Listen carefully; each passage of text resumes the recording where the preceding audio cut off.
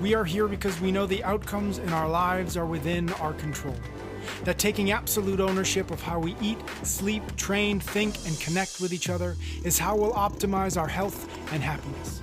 That chasing excellence is how we grab hold of what is possible.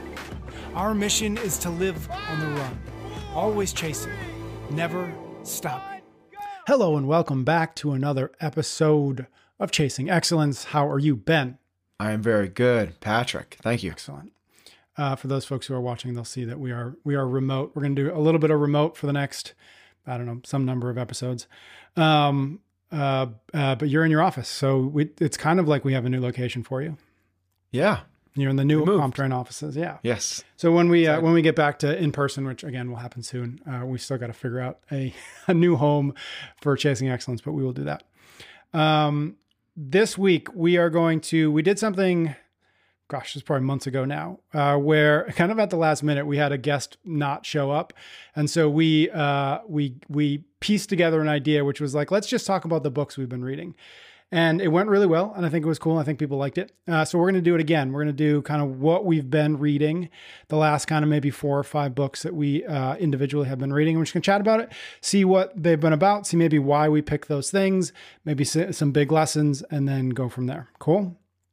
Yeah, very cool. I enjoyed the last one because it gave me I read, I think, 2 at least of the 5 books that you talked about. I think I read at least 2, if not 3 of them. Love it. But I did not include those, obviously, in this conversation. Oh, cool. I look for it, and I don't know what you've been reading, and you don't know what I've been reading. So that's kind of part of the fun. This is kind of our excuse to trade book recommendations. Before we do, though, and I don't want to go too much off a tangent, but this might be the only place that we can I can ask this question. In episodes past, you've talked about, and correct me if I'm wrong or if I'm getting this wrong, but you've talked about dyslexia, correct? Mm-hmm. You've talked about your experience with that. Yeah. I'm going to be totally honest. Like I have like a very layman's sense of what that even means. Would you be willing to just kind of like talk us through like one, just what that is, what that means, and then also just what that experience was like? Because especially when we're talking about books, like there's nothing that affects more than the ability, the willingness, the enthusiasm to read books. So if there's folks out there who might share some of that, I wonder if there's not something that in your experience, your story, that might help them get from I'm not the kind of person who reads books to, all right, I'm going to give this a shot, or I'm going to do this more. Yeah. So I grew up with dyslexia and I still have it. And it's funny you say, your layman's understanding, or you kind of know it from afar. That's actually I only know my experience with it. Yeah. So I'm not an expert in it whatsoever. And I know that there's varying degrees of dyslexia, and I don't know how mild or severe what I have is. Other than I struggled massively in school, particularly early on. It got better later on, by senior year of high school and college. I kind of learned how to learn a little bit. Before that, it was just, this doesn't make sense. So it was a real uphill battle for me. The way it shows up for me is,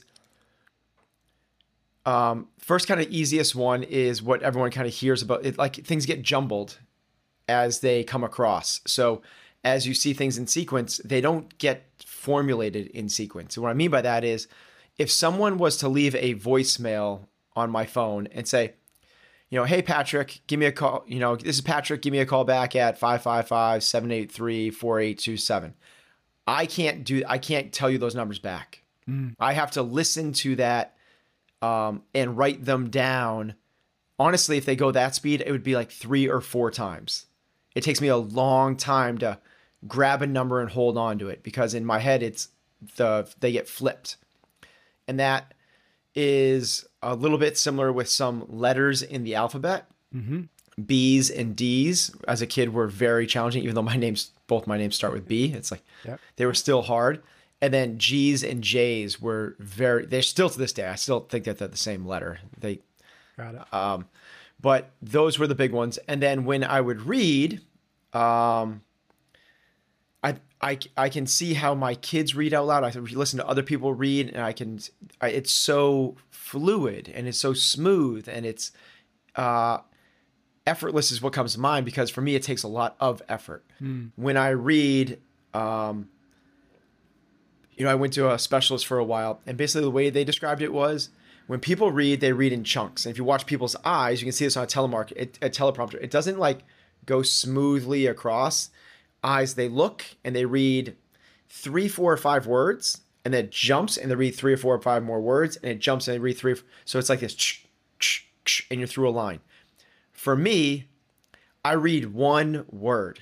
Mm-hmm. So I don't have the ability to smoothly articulate a sentence when I read. I read a word. Mm-hmm. Then I read the next one. Mm-hmm. And this is like when people, it's kind of the analogy I would give is when people learn to play music.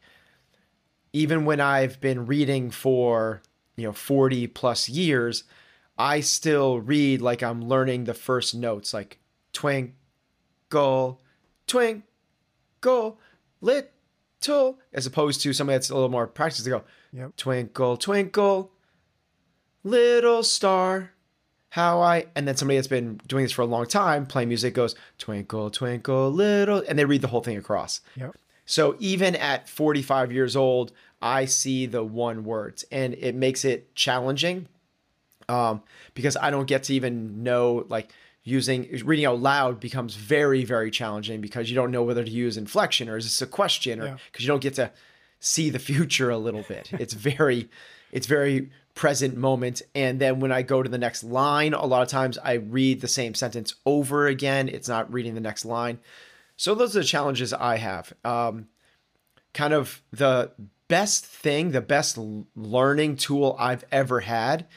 People talk a lot about, we talk about the sweet spot of learning, which is the right amount of challenge.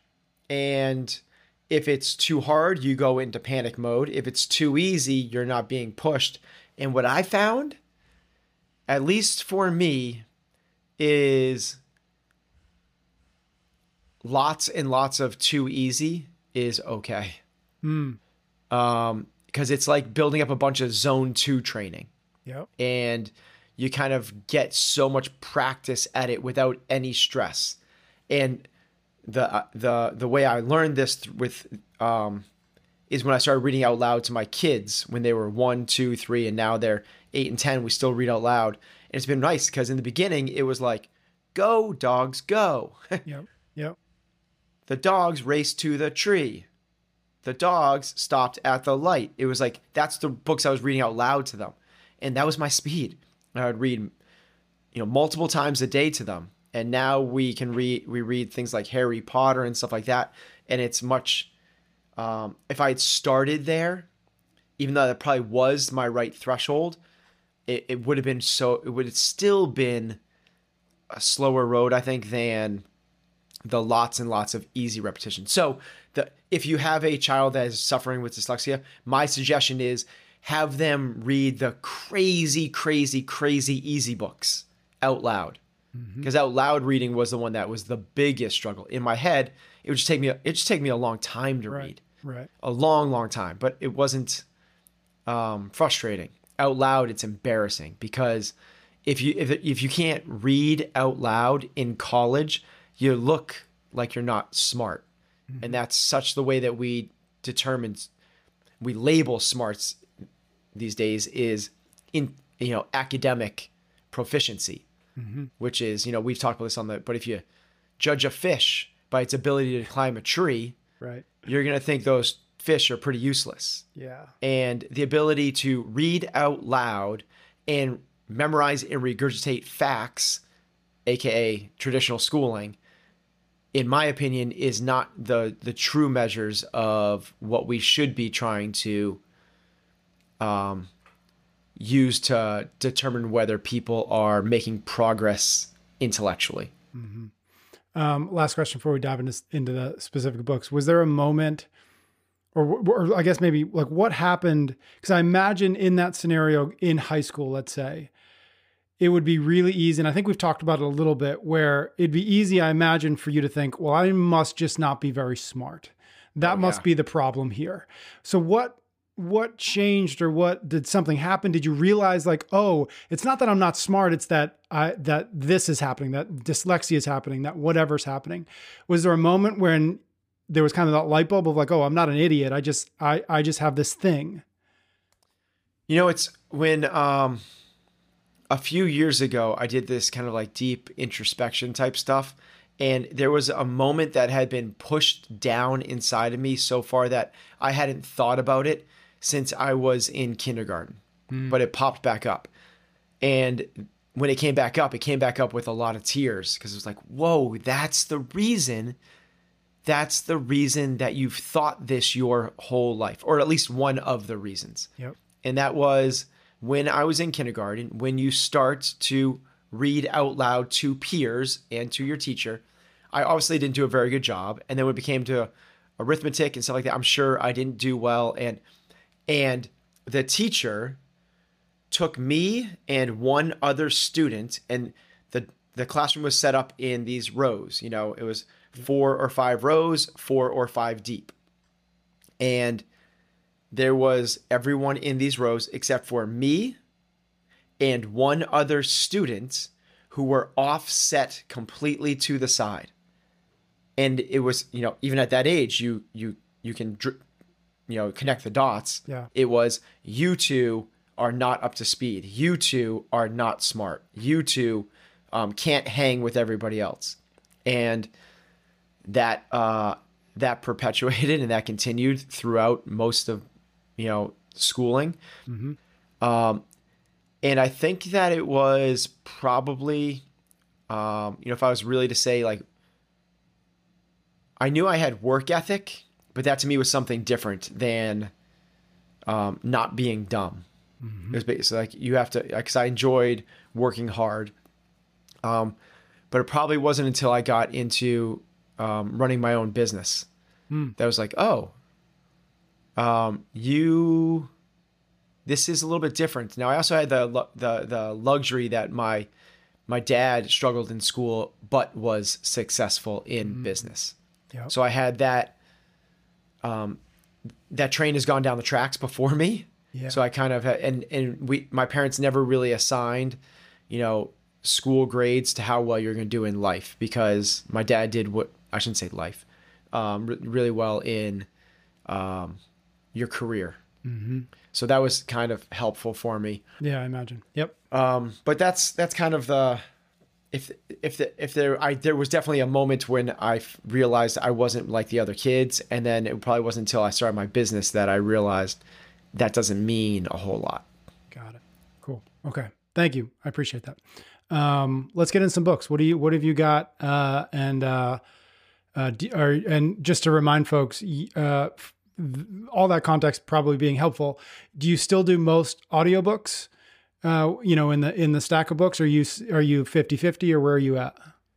I'm probably like 50-50 or 40-60, more heavily weighted to audio.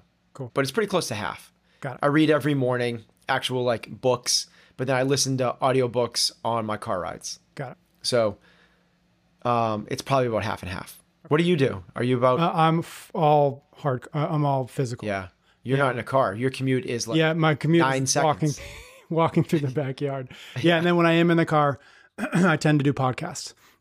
That tends to me. And I think I mentioned this last time. For some reason, when I'm listening to an audiobook, just having the singular voice throughout the entire thing, I get distracted. And that's why podcasts for me, the conversational podcasts, hold my attention in a way that whatever reason, audiobooks, I don't tend to be able to do that very well. Well, it's good that podcasts hold people's attentions. Yeah, I would agree. Okay, so I'll let you go first. What do you got?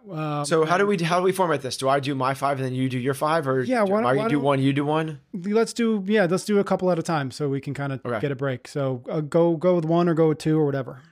All right. So I will do this. I will not do this in order of the way I read them. Okay. I'll do this in order of least favorite to favorite. Ooh, cool. Okay, so the least favorite one I've read most recently of the last 5, besides the ones that I read that you recommended was Life Force, Tony Robbins. Okay. And I'm a big Tony Robbins fan. I like a lot of his books, and they've been kind of instrumental in a lot of the things that I do as a coach. But this one just really missed the mark for me. Interesting, because this one, like, it would just no. This should I just be like know bit, right. exactly. This should be gonna like say, like this feels like exactly- right up your alley. It's hitting. It's like the book that's fitting in the spot. So Life Force. So the idea behind Life Force is mind, body, spirit together creates your life force. It's about it's not about any excelling in any one thing. It's about having this vitality and this energy and longevity all together. And so it's very forward thinking, but it's all, there's nothing concrete in it. And maybe it's because I'm so entrenched into it that I can, it's one of those things that the more that you've been entrenched in something, you want to continue to gain. And it's very, I'm not a fan of the way it was written, which is, here are some exciting things, by the way, that I'm so excited that I have invested in them. Yeah. Honestly, it's a really, really slick 600-page advertisement for about 24 different companies he's invested in. Yep. Not to say that any of the stuff is bad, because it's all amazing and good, but there's nothing actionable out of it. It's all in 2 years, in 5 years, this is what's coming, get excited. Or there are studies that show that this could help you now. And it's just not anything real right now. Yep. So I was disappointed. I was very, very excited to read it. There is a chapter that I liked a lot, which is basically about happiness. That is kind of his sweet spot. He nails that stuff. And I really enjoyed that chapter. I listened to that chapter. I listened to this book, but I also bought it as well. So I did both. And I listened to that chapter 3 times in a row. So I did like that one chapter, but the rest of it definitely missed the mark. Yeah, interesting. And yeah, that when I saw that book, that felt the one that, like, oh, you were going to be psyched about that. Yeah. And it strikes me because it's something I've been thinking about lately, which is just like the value of paying attention to quote unquote cutting edge science, which it feels like is a lot of that. And I see, we see it in the nutrition space. We see it in all sorts of places where it's like a study has shown this, and now this is true. And I always just wonder, like, I wonder if we got to be more patient and say, all right, in 5 years or 10 years, then we can say we know something. But in the world we live in, nobody wants to be that patient. And so it's got to be, we've got to put it out now. We've got to say it now. Yeah. So the book is, you nailed it. It is Precision Health. Yep. So it is, yes, in a bunch of years, there will be nano robots living inside of you that are reading your blood real time and doing little tiny microsurgeries. And we will be living to 180 years old, and we will be doing, this is what stem cells will be doing and all that stuff. But there's some pretty loud claims in terms of things like, I know dozens of people that have done stem cell, and with varying degrees of success. And if you aren't privied to having the dozens and dozens of exposures to it, you hear this and you latch onto, like anybody would. Like, I know a guy that, the Jared Subway thing. So you're telling me if you eat Subway every day for lunch, you could lose 150 pounds. Like, a guy did it, and you could create a whole advertising campaign around it, aka write a book. But I wouldn't say that's the prescription. Eating Subway subs every day for lunch if you want to lose 100 pounds. Yes, someone has done it. And it's one of these things with research and science is you have to go through it with a little bit of a fine-tooth comb. Otherwise, you're picking up a bunch of other stuff that's not supposed to be there. Yeah. All right, cool. That was Life Force. You want to do another one? You want me to jump into one? Yeah, why don't you go? Let's do it that way. I'm going to mention two, because I think that they're, for the right person, these two books are actually really useful. The first is called The Minimalist Entrepreneur by, his name is Sahil Lavingia, Lavingia. He is the founder of a company called Gumroad, and Gumroad is a software as a service that allows creators and businesses and entrepreneurs to kind of have an easy payment platform through which they can kind of sell their digital goods. They do memberships and stuff like that. And so I know of Gumroad. I kind of use Gumroad, or I'm planning to use Gumroad. And so I knew his name and I kind of stumbled into the book. That's the first one. And the second one is called Full Circle Marketing by Wayne Mullins. And the reason I'm going to batch these two together, and actually it's funny, the four businessy books are related to some degree, but I'm going to batch these two together because they're actually really good. If you're at the beginning of the process, if you're having maybe you already started and trying to get a framework or get a blueprint for where to focus your energies, for where to focus your time. These two are both really, really good. The Minimalist Entrepreneur kind of is about the idea of building something trying to build something that is maybe bigger than yourself, right? So maybe you've got employees, you've got a team, whatever, but not building it for the sole sake of growth, but building it for the impact that you can have and the life that you can have through building it. And so it walks through the process, or walks through some of the big pieces of building what he calls a minimalist or becoming a minimalist entrepreneur. And so really good for anybody at the beginning stages who wants to build something, again, bigger than themselves, but doesn't want to let that get out of hand. And then Full Circle Marketing it's a really small book. I've got it right here in front of me. And I love small books. I love small books that you can read in kind of like a weekend. And this is, it's maybe the best like marketing simplified primer that I've come across. Oh, wow. Yeah, that's a bold claim. Yeah, that's great. I know you read a lot, so that's cool. And actually, when I first picked it up, I was like, oh, this might be a little too simple. But once I let that thought go, it was actually really helpful to like just clarify and get really refocused on a few really big things. And the big thing, and why it's called Full Circle Marketing, is if you think about marketing, it's really two things. It's attracting and it's keeping. It's attracting new people and it's keeping the people that you've got. And so what it does is it walks through the kind of the four journeys that need to happen for those two halves to be successful or to be completed.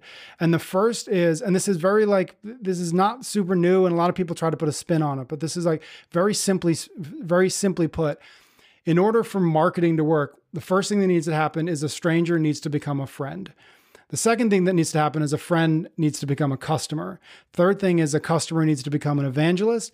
And then the evangelist then talks to their friends. So if you think about that as a circle from stranger to friend to customer to evangelist, and then you let the evangelist speak to their friends. And so just having that laid out is super helpful. And then basically what the book is about is you need to have a campaign, quote unquote campaign, in place that works each one of those particular journeys. You need to be thinking about, okay, how do we move a stranger into our friend zone?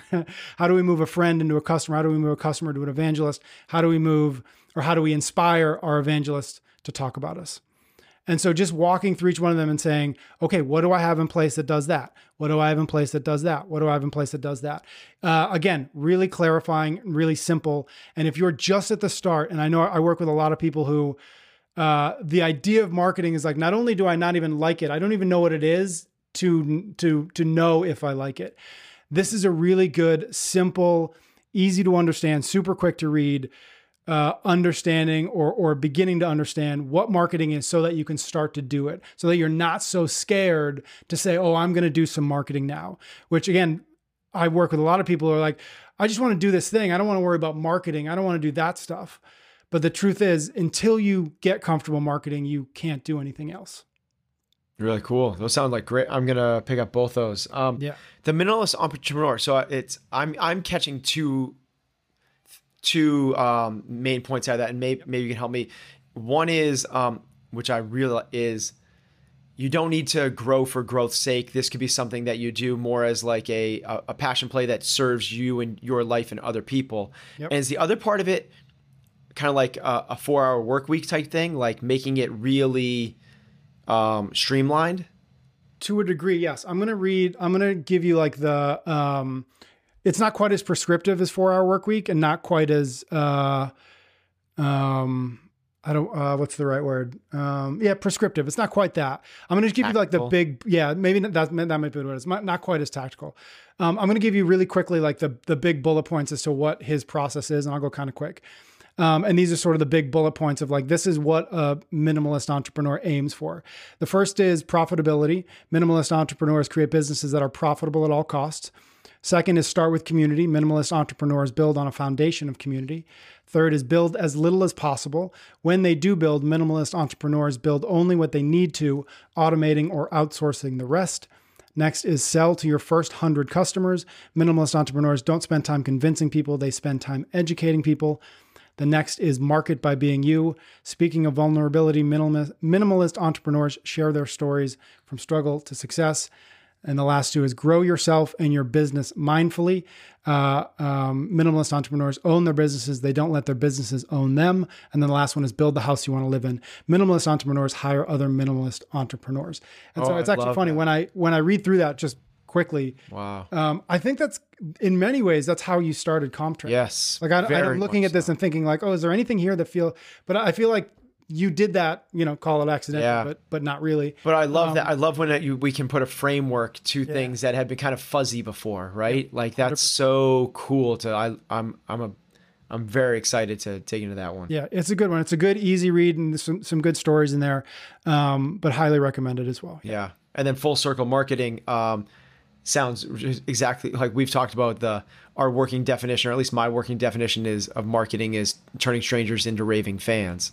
So that seems like it's very much in terms of like moving people through the funnel, the appropriate places, and whether it's the funnel or the hourglass that we've talked about before, whatever it is. But exactly. Really cool.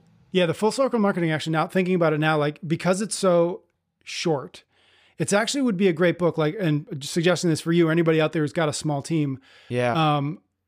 This would be one of those books that like buy 10 copies and hand them out to everybody, because it'll take them a weekend to read, and then everybody will have the same language. So again, it's one of those things, marketing is one of those things for whatever reason, everybody's like, oh, I don't do that. That's not me.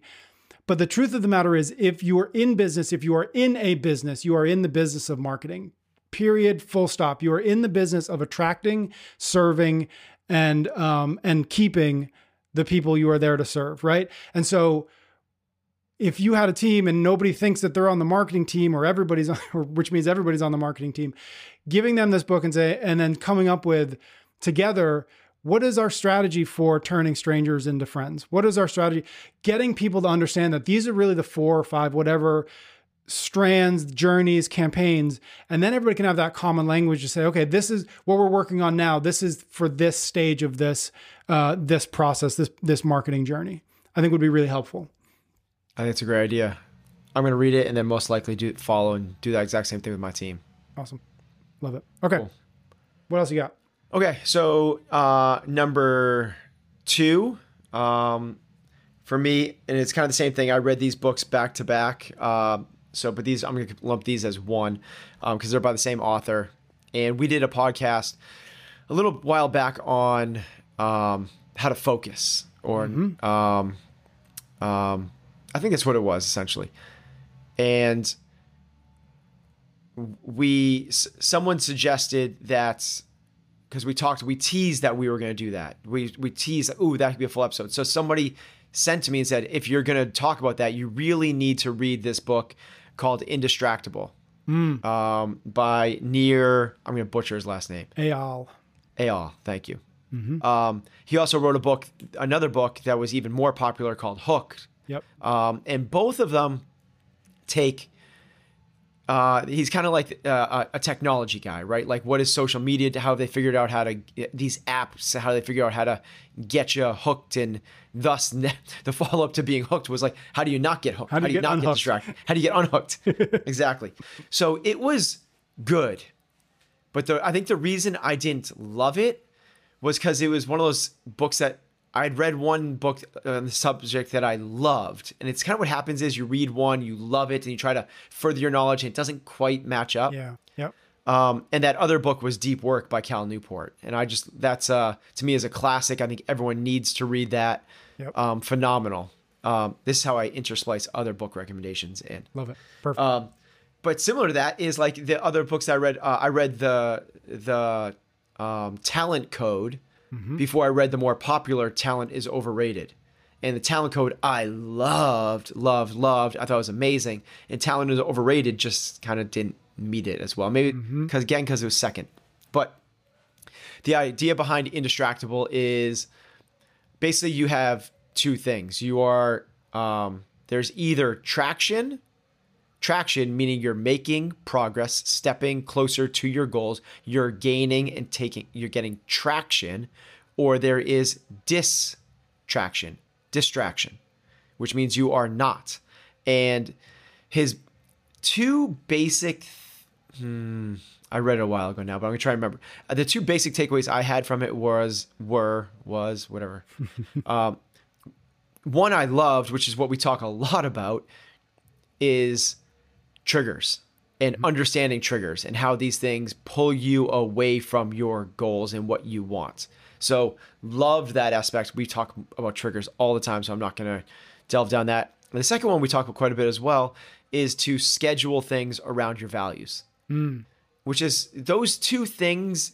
If you read the book and kind of got some greater insights into those two things, it's a worthwhile read because those are two hugely important, in my opinion, hugely important pieces to a successful life. Is what is going to trigger you, both positively or negatively, and then to make sure that we're spending our time on our things that we value most and not letting kind of the busyness of life distracts you away from that. Yep. I actually haven't read Distractable. I think for a couple of reasons. One, I've read a number of books on the subject of attention, and so it's one of those things that, like, to your point, like, I'm not sure how much more I'm going to like really dive into it, but I just second your love and appreciation for Deep Work. I think that's Deep Work. If we were to pick one in that category, I would pick Deep Work. Yep. Agreed. Cool. I'm going to do what I did last time. I'm going to batch two more books I'm batching them. The first two were recommendations for maybe early on in the process, or at least thinking about, or at least helpful for people early on in the process, certainly useful for anybody in any stage of the process. And the next two are for anybody who's a little bit further along and who perhaps are at a place where they found some amount of success in the business, things are moving, and they're beginning to feel like, I can't possibly do more than what I'm doing now. I don't have enough time. I don't have enough resources. I don't have enough help to do anything more than just kind of like keep my head above water. And so both of these books are very kind of systems focused. Minimalist Entrepreneur is also to a degree systems focused, but these two are really kind of like nitty gritty. Let's work on the systems so that you can work on then whatever the next step or whatever the next level of the business is. And the first book is by Jenny Blake. It's called Free Time, Lose the Busy Work, Love Your Business. And the next one is called Clockwork by Mike Michalowicz. And Mike Michalowicz is who I mentioned in our last time we did this. He wrote the book Get Different, the marketing book. And he also wrote a book called Profit First. All three of those books, those are the three books of his that I've read. I recommend all three of them. This one, again, is called Clockwork. And the first one is called Free Time. And let me think. Free Time, I think, she's also got a podcast by this name for folks if this is curious to them. This is how I found her through Free Time, through their podcast. And what she does, or what she advocates for, similar to the Minimalist Entrepreneur, something called a heart-based business. And she's arguing for high net freedom. So not high net worth, but high net freedom, the ability to do work you love with people you want to work with, and in such a way that it supports and encourages your values and doesn't take up your entire life. And so Free Time is a bunch of frameworks or tactics for growing your business beyond just yourself, growing your business to work with what she calls a delightfully tiny team, which I loved, right? Having 3, 4, 5 people working for you in their zones of competence and excellence, allowing you to stay within your zone of competence or excellence. And lots of tactics in there about how to remove bottlenecks, which is, I think, maybe a big theme throughout the book is how do you identify and smash bottlenecks in your business so that you're not just constantly working. And that is not too distant from what Clockwork is about. Clockwork, again, by Mike Michalowicz. The big, the argument that Clockwork is trying to make is for what he calls organizational efficiency. And he has this line that I love. He says, the point is to do less with less to do more. So in other words, to do less, be less busy with less, constrain yourself so that you're not just filling 12 hours a day full of work because you can, and to do more. So because of that, because of those constraints, focus what you're doing on the things that are truly and most impactfully important. Getting a sense of what those things are, getting rid of the things that don't support that, and focusing all your energy on the most important things. And he has this one thing in there that the really the big takeaway from Clockwork is this idea or concept that he has that he calls the queen bee role. And the queen bee role is the he calls it the thrive factor. So it's the action or the role inside the business that is the most important, that without which nothing else really matters. And the metaphor, why he calls it the queen bee role, is when looking at a hive, a beehive, what you learn and what you see is that the most important role in the hive for the hive to thrive, apologies for the rhyming, is for the queen bee to be safe, to be protected, and to have what she needs to lay eggs. If that isn't the case, every single bee's job is to make sure that it becomes the case. And when it is the case that the queen bee has what she needs to lay the eggs that they need, they go off and do their primary jobs, whatever those bee jobs are. But until that role is served and protected, nothing else matters, because without the eggs, the hive will not thrive, right? And so the argument in the book is every single business has a queen bee role. It's not a person. It's not a machine. It's not a thing. It's a role. And so once you understand what that role is, this is the thing that without which nothing else really matters. Until you know what that is, and then until you design the business to make sure that everybody in their own way is supporting it first, protecting that role, and then, and only then, doing their primary jobs, whether that's marketing, whether that's creating media, whatever those things are. But without understanding and optimizing and organizing for that queen bee role, you're not nearly at the strength that you can be. Is identifying and the importance of that queen bee role similar to the top of the flywheel? You know, that's so funny because that's exactly how I started seeing it. Yeah. Yeah. That's not in the book, but that's how I actually took that's right. One of my big takeaways is, okay, if it's that important, right, then it needs to be the thing that you push on, right? If you think about the flywheel, literally, yep, like, that's the place that you push. That's where you put the energy, because that's the thing that's going to push it forward. Right. And without that actual thing happening, nothing else in the business happens, because if this happens, then that, if this happens, then that, and you get the whole thing kind of going up. Exactly. That's very cool. Yeah. You have 4 books so far that I'm going to read all 4. Those are great. Those are so right up my alley. Yep. And all of them are good. And I want to just mention, I'm trying to think of how I found these books. Free Time I got because she's got a podcast that I like. Clockwork, I've read his books before, but I don't remember where Minimalist Entrepreneur is, but Full Circle Marketing, I just randomly found on Instagram. And so one thing that I do, and I just did it this morning on Instagram, you know, you can save things. And so what I do when I'm just randomly scrolling and people are posting things, and now Instagram knows I like books, so it gives me more, I just save them in a little collection called books. And then like once every 2 weeks or once a month, I just go through that and I add all of the ones that still seem interesting to me into a list on Amazon. And so I've got a list of, 30, 40, 50 books, whatever on Amazon of books that I've at least have kind of come through the first filter of, oh, that seems interesting. Yeah. And so to me, that's kind of my process for picking a book. First, I just get exposed to it somehow, podcast, whatever. I add it to a list. And then once every 6 weeks, I go in and I buy 3 to 4 books. And so there's like 2 or 3 layers of that filter in place. Not everything on the list I'm going to read because I'm going to look at it again and that doesn't seem that interesting to me.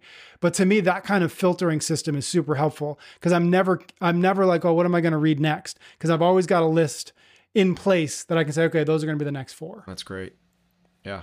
Because I think one of those things, like if you don't have a book, you're not, sounds silly. If you don't have a book lined up, you're not going to pick up the next one. And then you'll go weeks or months without a book to read. And for me, reading is a habit as much as anything. And so if I don't have 3 or 4 or 5 books kind of like in the queue, I'll go weeks or a month without a new book. And that to me is unacceptable. Yeah, I think I'm more impulsive. I just buy the book. If I hear about it, I buy it and it's on my bookshelf or it's in my audio file, whatever it is. And when the next one's done, the next one's there lined up. Mm-hmm. It also allows me the freedom. It's kind of like having a season pass when you're skiing. Like if I don't like the book I'm reading, totally. Yep. There's another one waiting for me. It's not like I need to finish this one. Yeah. I guess, I think our similarities are you want to have a collection at home or in your app or whatever, so that when you're like, oh, I want to read something, it's never like, oh, I guess I got to go look or go to the bookstore, go to find, because that's an excuse not to start. You never want an excuse to pick up the book, because then what is it? Well, then I'll just go watch something else. I'll whatever. I'll go to the internet. But if you have books in hand that you're excited about, whenever either you finish a book or whatever, you get bored with a book, you're excited to pick up the next one. And that to me is the momentum necessary to read a lot. Cool. Okay, my third book, which was good. I read it at if I'd read this in a different point in my life, namely 2 years ago, it would have been phenomenal. And it's called The Talent War. It's written by 3 Navy SEALs, and it's about the hiring process. And I read so many books when I was writing my book. Yep. Because that's very much what this is. It's their whole premise is you hire not based off of experience, not on resumes, but off of character. Mm-hmm. They do a really nice job of giving you concrete, here are the 10 character traits you need to hire for.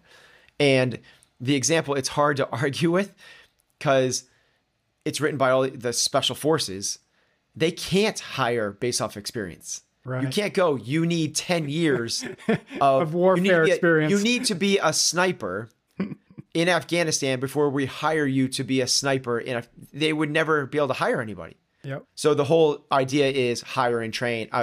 Hire for character, train, and then train for experience. Yep. So there's not much more to it than that, although unless we want to delve into the character traits, but I think that they are as good a list of character traits as I've come across, and they do a very good job of giving definitions to them, like curiosity, like humility, like leadership, things like that. And they turn them from soft into harder things and give a lot of good stories along the way about how it's just, and the importance of the hiring process in general. Mm-hmm. And how it should be a process.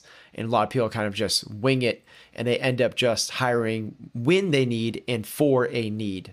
Yep. And that's not really the way to do that. We don't have to get into each one of them, but out of curiosity, when you say it's a process, is it like, a 3-month process, a 6-month process that they consider the quote unquote hiring process? Because to me, like the first thing that's like, well, how do you get through every one of those if you've got 3 interviews with a person before you've decided you need to, or rather you have to make a decision? So is it like hire based on this and then test and qualify and fire if not after 3 months or something? Yeah, it's a good question. The honest answer is I don't remember if there was an exact recommendation or what for the process was.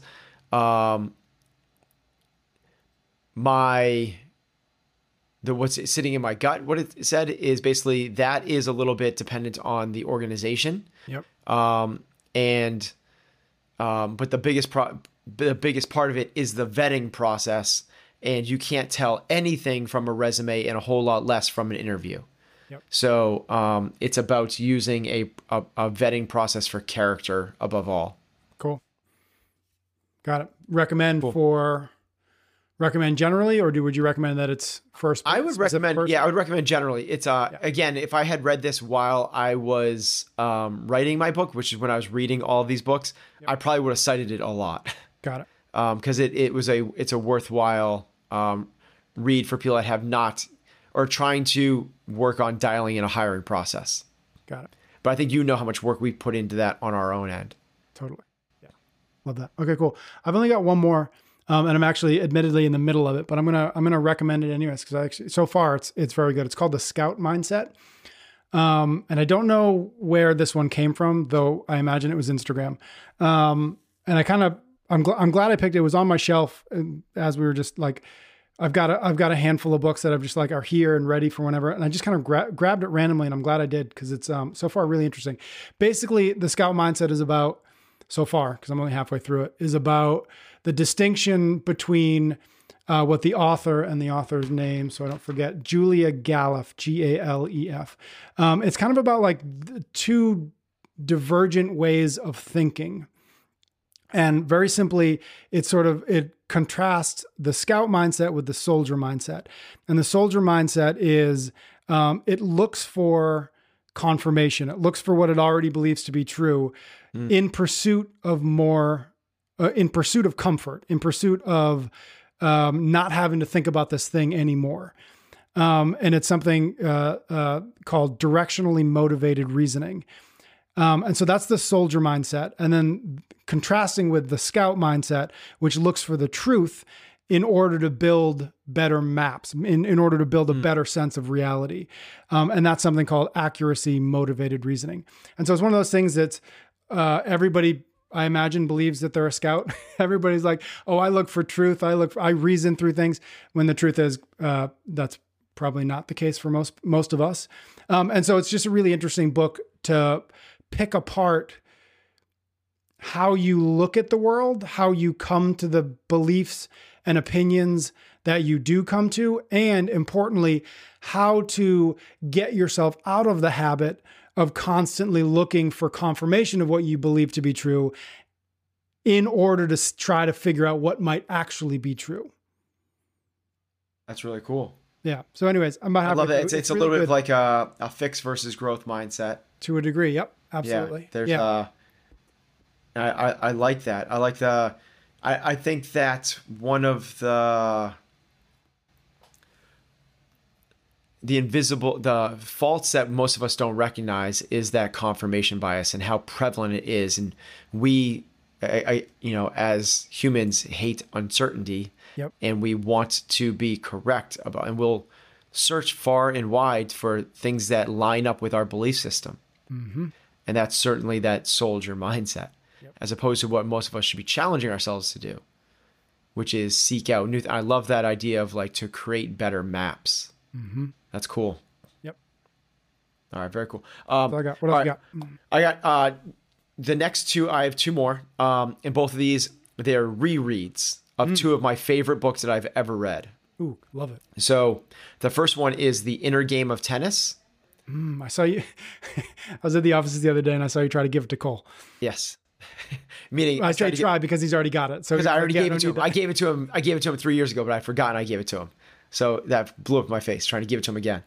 But it's one of these ones I always forget about this book, but people ask me all the time about what's a book about mindset that you recommend? Yeah. What's a book about like this by far and away in terms of athletic mindset, this is by far and away the best book I have ever read. It's the only book actually that I think actually gets to the real thing, the actual psychology. And the reason I think that is because it takes much more of a spiritual approach than a tactical. Like everyone else, like when you reframe things and it's like, it's so basically what's it saying is from your birth to your death, you're already perfect. That's it. but we get in the way of ourselves and limit our potential by overthinking, mostly meaning judging ourselves, being unfocused, and egocentric. Those three things are the things that really get in the way of our athletic performance. And by the way, it's written through the prism of tennis because he's a tennis coach, but it can be applied to anything, even if you're not an athlete. It's phenomenal. He goes all the way into like the purpose of competition. Competition is kind of polarizing, especially these days. Some people think it's amazing. Some people think it's the detriment of society. And he gives this really thoughtful explanations for how the importance and the need for it at a very high, at a level of humanity, kind of like Ubuntu, that South African saying of like, I need you to be your best self, because when you are your best self, that's what allows me to be it's this really cool approach to how do you go through life with relaxed concentration. And if we can all do that, like we're kind of doing it. Yep. And most of us are not, for a whole host of different reasons. So he labels, everyone has got these different things. Freud did the ego, superego, and the id. Other people have done the self, the centered self. He talks about self 1 and self 2. Conscious and subconscious. And basically the idea behind this is self 1 can do everything it needs to do. But self 2, kind of the ego mind, who likes to say, you're good at this, or you suck, or gets in the way. And it's this beautiful explanation of how to work through that. So it's a book that I just love as a coach, especially a coach, an athletic coach, and somebody that places such a high onus on mindset. It's probably the best book I've ever read on the topic. And it came to me through, I heard that one of our members recommended it to me. And he got it because he heard it's one of Tom Brady's favorite books. Got it. And the next one, let me just do the next one. We'll do them together. Yeah. Is one of my favorite business books, but it's not businessy. It can be used for real life just as easily as it could for business. And it's massively impactful. And it's a book called Insanely Simple. Ken Siegel. And the cool part about this is he was part of the marketing agency that Steve Jobs used when he was with Apple and with Next. And the cool part about that is he had as much of an insight to Steve Jobs as maybe anybody. Steve Jobs was so passionate about marketing, particularly branding. And this was his right-hand man. This is the guy that did it all. But the cool part is not only was he previewed to a lot of the behind the scenes of Steve Jobs and his mindset, but he got to contrast that because he didn't work just for Steve Jobs. He also worked for other technology companies. So he worked for Dell and Hewlett Packard and these others. And he got to see firsthand the differences between how Apple did it and these other guys, and how massively impactful the Apple approach was. And it is very, very contrarian. It is not the normal way to do business. But as we kind of learn is we are all, complexity is like it's like a siren that we are drawn to. We think that the next thing is the answer. So if we don't fight with complete awareness and total attention, we're gonna by default get sucked into complexity. Yep. And complexity is the enemy of execution. And the true power lies in simplicity. And if we can bring simplicity to all of the things we do, everything from, Apple did a beautiful, like when the iPhone first came out, it had one button. Way more simple. It came in 2 colors, white or black. The computers that we're doing this on, there's only one color back in the day, and it came in 2 different versions, Air. So there was the MacBook Air and the MacBook Pro, and that was it. 2 choices. Whereas if you went on Hewlett Packard, there was over 35 different choices. Now, you're gonna get sucked into that. The complexity is like, well, we need to make one for this and this. We got to make one for a person that wants this and wants this. You go, there are other people. But markets are going to reward simplicity. Your life is going to be more valuable with a simplistic, so they call it Steve Jobs' simple stick, and how many people would get hit with the simple stick. Right down to like how many people are in a meeting. And if you weren't adding value in the meeting, he would say, why are you here? And you get out like right now in front of everybody, walk out. Like everything was pared down to the most simplest form of everything. And it's also written very fun and engage. It's like you want to, it's a page turner. You want to read it. Love it. Those are two very good ones. I have not read Inner Game of Tennis. I think because of the title, even though I know it's a classic in this category, like it's like that, like, and not to say anything about it, just like, I think that's been the barrier every time I see it or come across it. That's always the barrier, but it's good to hear that, at least in this case, you should ignore the title. It's a bad title. And it's a bad cover. Mm-hmm. Yeah. But it's a short book, dude. Not the short book. Yeah. I have it right in front. Good. Yep. If anybody's watching. But when I watched you hand it to Cole, I was like, oh, that's a good quick read. Which, as I mentioned, I just appreciate. So, love it. Thank you, my man. That was good. Cool.